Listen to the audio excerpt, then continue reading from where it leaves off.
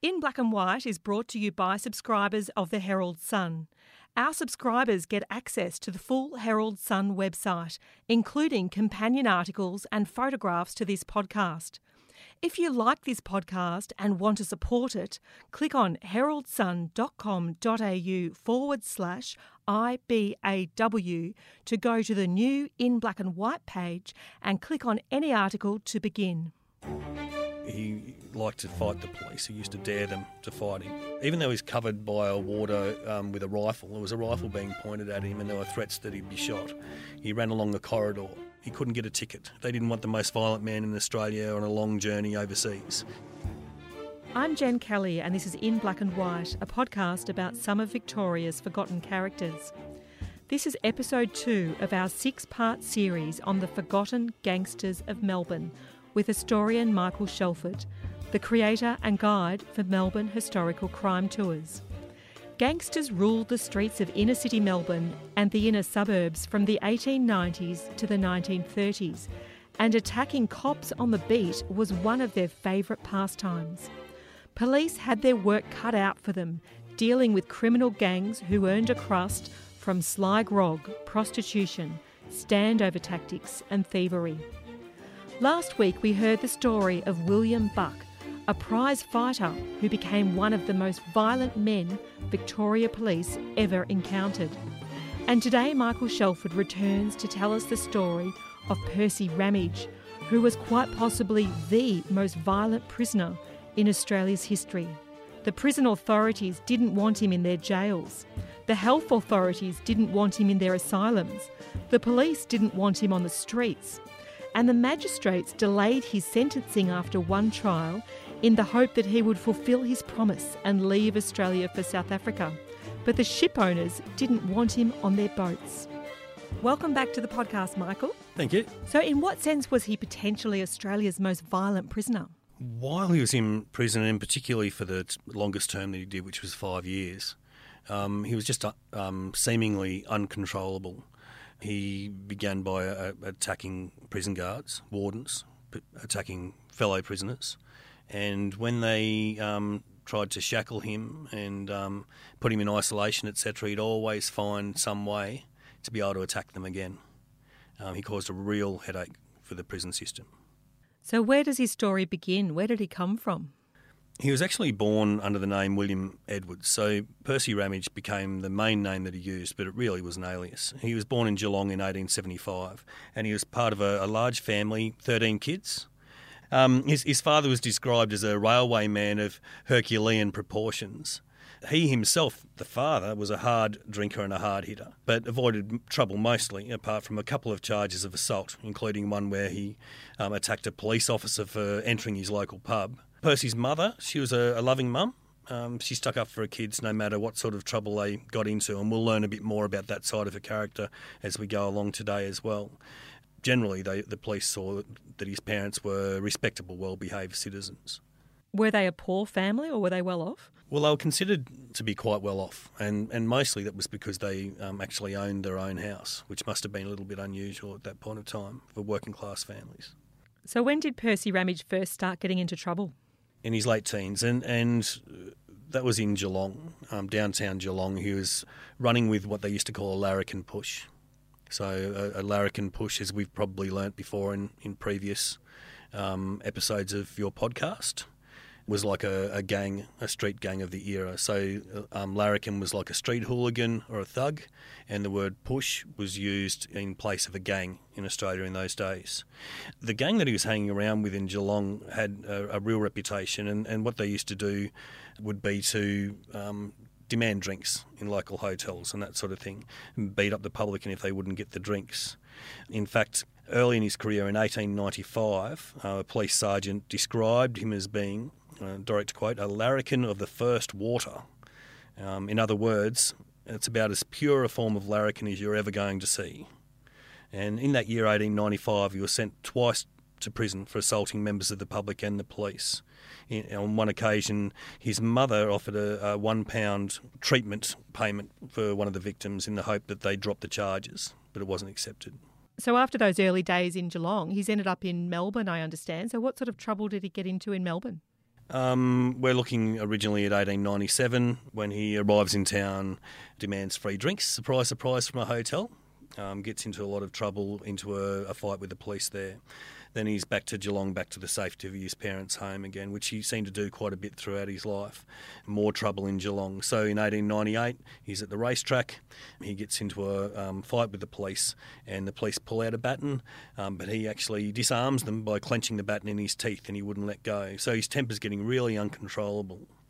By 1899, he's living in Melbourne, and he's actually hanging around the Little Lon district, Melbourne's inner city red light district, in the slums, and he was actually considered to be the head of a larrikin push by that point of time. A lot of police used to patrol that part of Melbourne, so he was always seen to be getting in trouble. He liked to fight the police. He used to dare them to fight him. In 1899, he actually led his gang into the Black Eagle Hotel. Now, the Black Eagle Hotel is still there in downtown Melbourne today. It's a heritage building at 42 to 44 Lonsdale Street.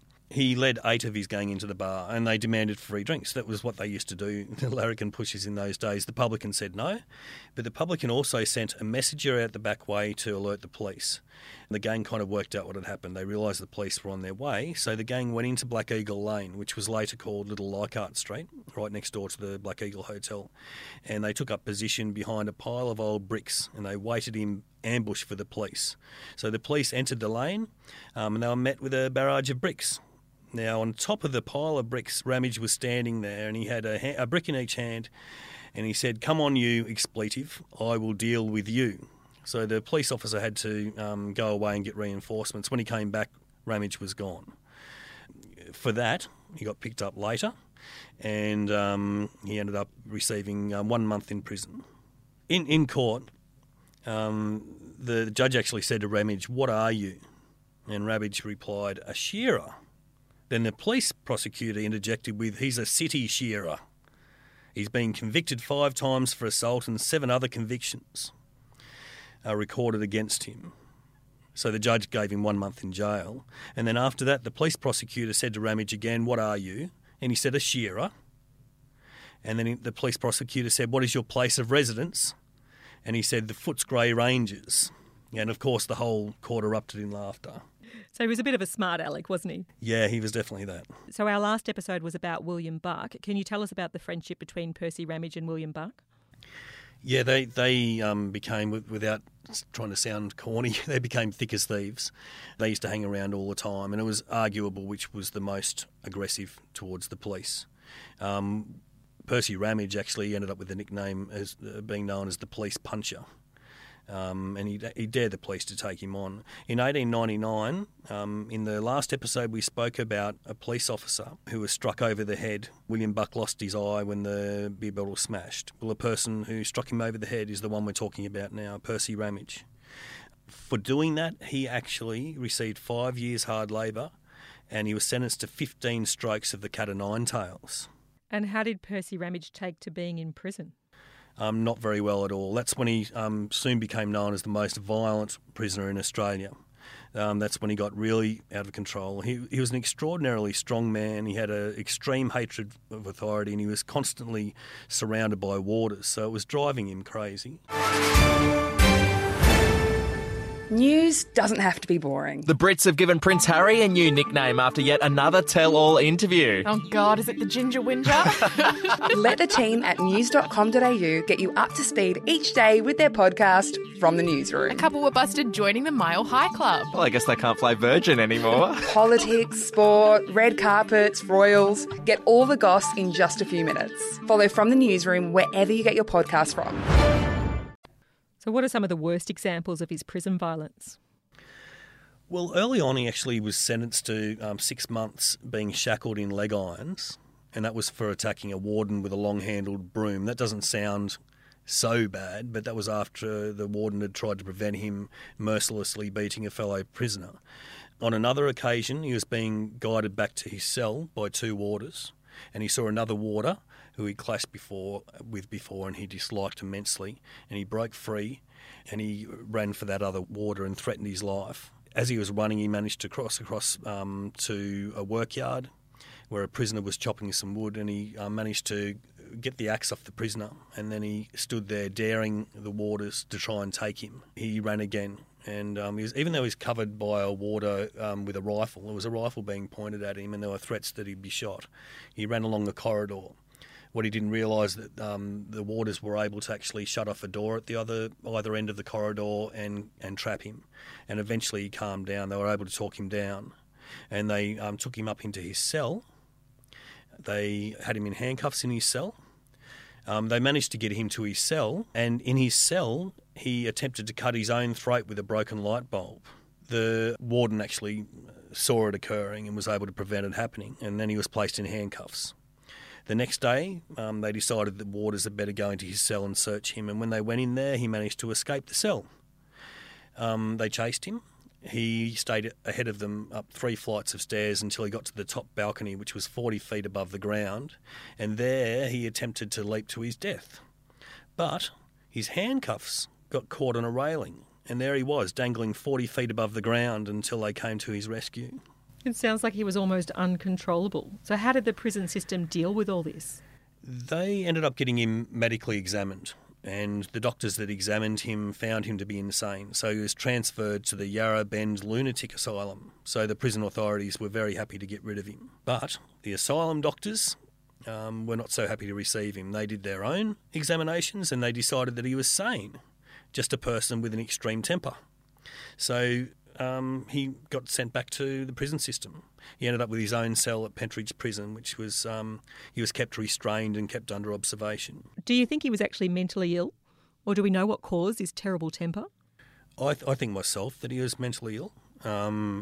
He did actually speak to the doctors about hearing voices outside of his cell at night time, but the psychologist or psychiatrist at the time thought that a lot of his behaviour was just to get himself into better conditions, that he wanted to be in an asylum rather than in prison. They believe that the attempts on his own life, etc., could have been staged as well. That was their opinion, who knows. But one of the psychiatrists, when examining him, saw that there was a scar on his head and a depression under the scar, which meant that he'd had a severe head injury at some point, and that may have been a contributing factor. But from Ramage's own theory, something that he was actually diagnosed with while he was in prison was that he had diabetes, and a pretty extreme version of diabetes. And diabetes was not as well understood back in those days as it is today. Ramage's theory was that it was that disease, diabetes, that caused his blood to boil, and he actually said that it sent the blood rushing to his brain, at which point he couldn't control his temper. So there's a term, medical term today, diabetic rage. I'm not a medical professional, so I don't understand it well. I did a quick read up about it. But you never know. That may have been one of the contributing factors to that uncontrollable temper that he had. And they wouldn't have known how to control sugar levels, etc., as much back in those days as well, I'd expect. Mm. And did they ever let him out of prison? Well, it looked like he was going to be there for life, really, because he was getting into so much trouble while he was in there that the visiting magistrates would continually add to his sentence. By the time he finished his 5-year sentence, he had another 2 years to go, and 15 months of those 2 years was to be served in leg irons, strapped to a bed. But his mother started to work in the background, so she actually she got a petition together. She sent it to the Governor-General of Victoria, and she pled his release on medical grounds. He was suffering from really bad kidney disease by this point of time, a lot of that to do with the diabetes. But she also, and this was the thing that swayed things in his favour, she promised that if he was allowed out, that he'd actually go to South Africa for good. That his brother, who'd served in the Boer War and was still based there in South Africa, had a place for him and would look after him. So she said she'd pay his fare. So they actually then needed to work out a way to get rid of the 2 years extra sentence he'd been served. And so the magistrates visited the jail, and even though he'd been declared sane by the psychiatrists at Yarra Bend Asylum, they decided that he must have been temporarily insane while he made his misdemeanours in prison, and so they just wiped them from his record, and he was actually released. So did he make it to South Africa to stay with his brother? No, he didn't. He travelled straight from Pentridge, straight into downtown Melbourne, met up with his friend William Buck that we were talking about earlier. They were standing outside a brothel at 14 Lonsdale Street. Police told them to move along. There was 4 of them all standing there. Ramage told the police officer to make me. The police officer tried to arrest Ramage. He pulled out his baton, They got the baton out of his hands. He drew his gun and pointed it at Ramage. And instead of running away, Ramage just walked towards him, putting out his arms and said, "Shoot away." So the police officer actually followed his advice and he pulled the trigger. He pulled it 3 times, but the gun didn't fire. So Ramage is arrested again. When he appears in court, the judge is not impressed. He says, aren't you supposed to have been on the way to South Africa? It's explained that because of all the coverage in the newspapers of the plan of him moving to South Africa, the shipping companies were aware of it and they decided that he was not allowed on their boats. He couldn't get a ticket. They didn't want the most violent man in Australia on a long journey overseas, having to deal with him themselves. So after that, even though the judge was not happy about it, he allowed Ramage off again with a fine. Now, what about his personal life? Was he married or did he have a partner at all? Yeah, he got married in 1907, so he was 32 at that point of time. He married a 21-year-old girl from country Victoria. And after he was married, did he settle down to domestic life? Not so much, really. Within 5 months of getting married, he was in Bendigo with the famous gangster Squizzy Taylor. He was staying at Squizzy Taylor's girlfriend, Dolly Gray's brothel in Mundy Street. There were a bunch of Squizzy's old gang, the Burke Street Rats, there. At the time, Bendigo's crime rate had just gone through the roof. There were burglaries, there were safes being blown up, and the police thought it must have had something to do with them. They raided the place and they arrested Dolly Gray, Squizzy Taylor, Percy Ramage, in all 4 men and 3 women. They found on the premises a burglar's kit, so that was skeleton keys, a jemmy bar, a revolver, etc. I found it funny that in the newspaper coverage they mentioned the atmosphere of the cell that the 4 men were sharing. So they actually said that there was an impromptu concert which was held to lift their spirits, that Percy Ramage recited a poem called How We Beat the Favourite, and that was very well received. And it also mentioned that the others chose to sing songs and they weren't quite so popular. So maybe Squizzy Taylor didn't have the best singing voice. He got a year in jail for having house-breaking implements in his possession, even though they were just in the house. He actually said to the judge in court, "I was not frequenting the premises." He said it was raining outside and I ducked in to get out of the rain. The judge didn't believe that. So once Percy Ramage was out of prison, did he and his wife stay together? Yeah, that's where it gets a little bit odd. By this time, Percy Ramage's parents had moved to Port Melbourne. So their family house was in Port Melbourne. So Percy Ramage was spending a lot of time there himself, as were other brothers and sisters and his parents, and his wife. So she was actually there. You look at the electoral roll, she's there until 1915, every year. But in 1909, Percy Ramage is in Adelaide, and what the newspapers described as an attractive 23-year-old Melbourne prostitute called Dora Gray. So they're living together, representing themselves as a married couple. She robbed one of her customers. She got 2 years in jail. And when she received that sentence, she looked at the judge, smiled and said, "Thank you." So now Percy Ramage is South Australia's problem, not Victoria's. Yeah, but not for long. So he got a job in Adelaide driving a taxi cab. And in 1909, cabs were drawn by a horse. So a horse-drawn vehicle. He's driving this horse-drawn taxi cab around Adelaide, drunk. His behaviour draws the attention of the police. So a constable actually climbed into the seat next to him and put him in handcuffs, and then he took the reins of the horse and said to him, "We're going down to the police lock-up, you're under arrest."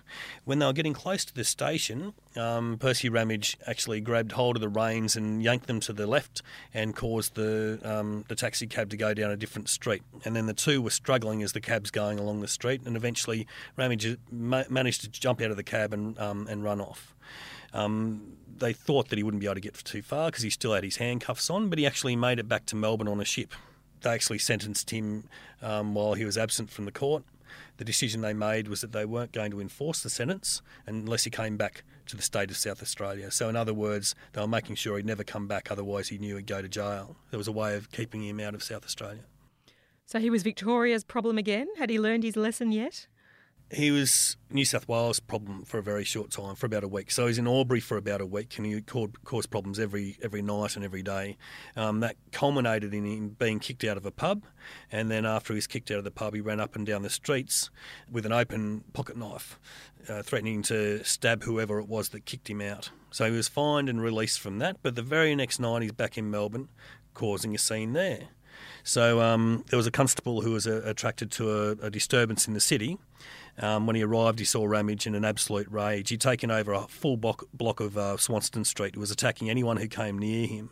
He fought 2 police officers. He took a mouthful of hair out of the head of one of them. He knocked the helmet off the other and he jumped up and down on it. He got 5 weeks in prison for that, but it doesn't appear on his prison record. I think the prison authorities by then had just stopped bothering to note his misdemeanours. And what became of him after that? Well, he died in 1913. He was only 38 years of age, and he died from kidney disease, chronic nephritis. And he was still married at the time, but he hadn't had any kids. And how would you sum up his life? He lived fast, he died young, I suppose you could say. He wasn't your average crook. Almost all of his convictions were for violence towards the police and others. He seemed to get some honest work here and there, but I mostly think he earned his money from bullying and standover tactics in Little On. So he's an incredibly violent man, perhaps one of the most violent men in Australia's history. But I can't help but wonder whether things could have been different if he'd had access to modern treatment as we know it today for his diabetes, his kidney problems, his mental health issues, etc. Well, thank you for sharing another amazing story, Michael. Thank you for having me. If you want to read more about Percy Ramage, you'll find a link to Michael Shelford's story and photos in the show notes to this podcast. Thanks for listening. This has been In Black and White, a podcast about some of Victoria's forgotten characters. Written and hosted by me, Jen Kelly, produced by Al Tynan, and edited by Andrea Thies-Evanson. If you enjoyed this podcast, please rate and review it on whatever platform you're listening on. And if you want to support this podcast and be notified when each episode comes out, make sure you hit the subscribe button.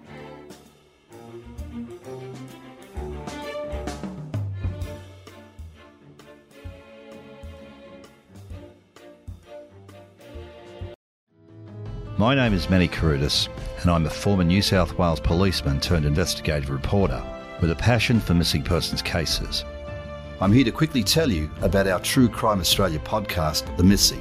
In this series, I look at old missing persons cases which have all gone cold in an attempt to try and uncover new information which could help see these missing people reunited with their loved ones, or any form of clue that could bring these families closure. The Missing is available now wherever you get your podcasts, and early and ad-free on Crimex Plus on Apple Podcasts.